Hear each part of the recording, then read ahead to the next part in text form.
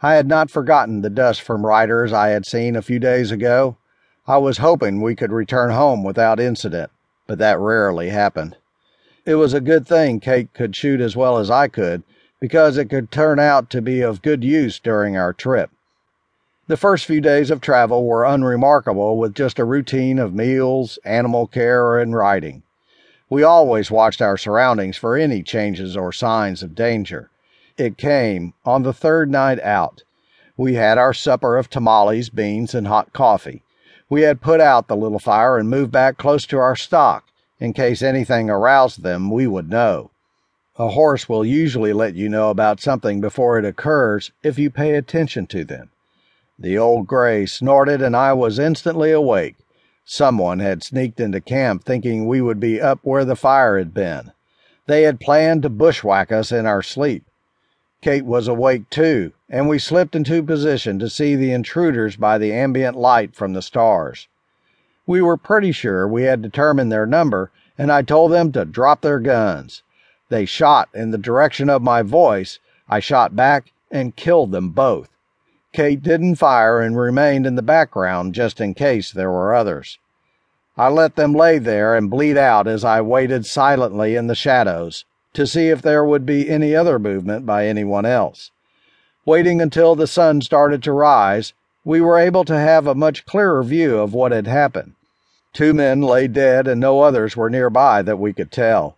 We looked over the area around camp and found their horses and no other tracks that would have been a sign that there were others. We were not going to leave their horses because good saddle horses were valuable, so after breakfast we tied them to our string. I left the bodies after taking their guns, which was the only valuables they carried. I left them there. After all, buzzards had to eat too. Besides, the ground was hard and I didn't have a shovel. They had no type of identification on them, and I didn't recognize them from any posters. This could have easily played out differently, but by being vigilant, we were able to survive. Their horses were both bays, a very common color for a horse, but their condition was very good, and they had been well cared for.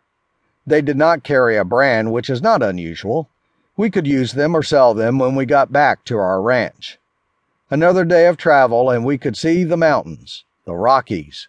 They lie west about 50 miles from our place, but they could be seen from much further away.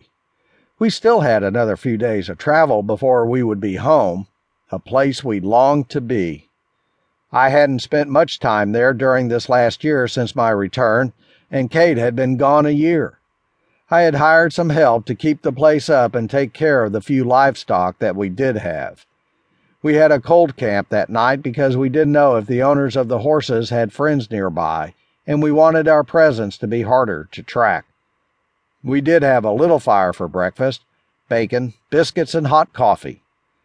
The next morning, we set out early after saddling the horses and packing. We were ready to go in a short time.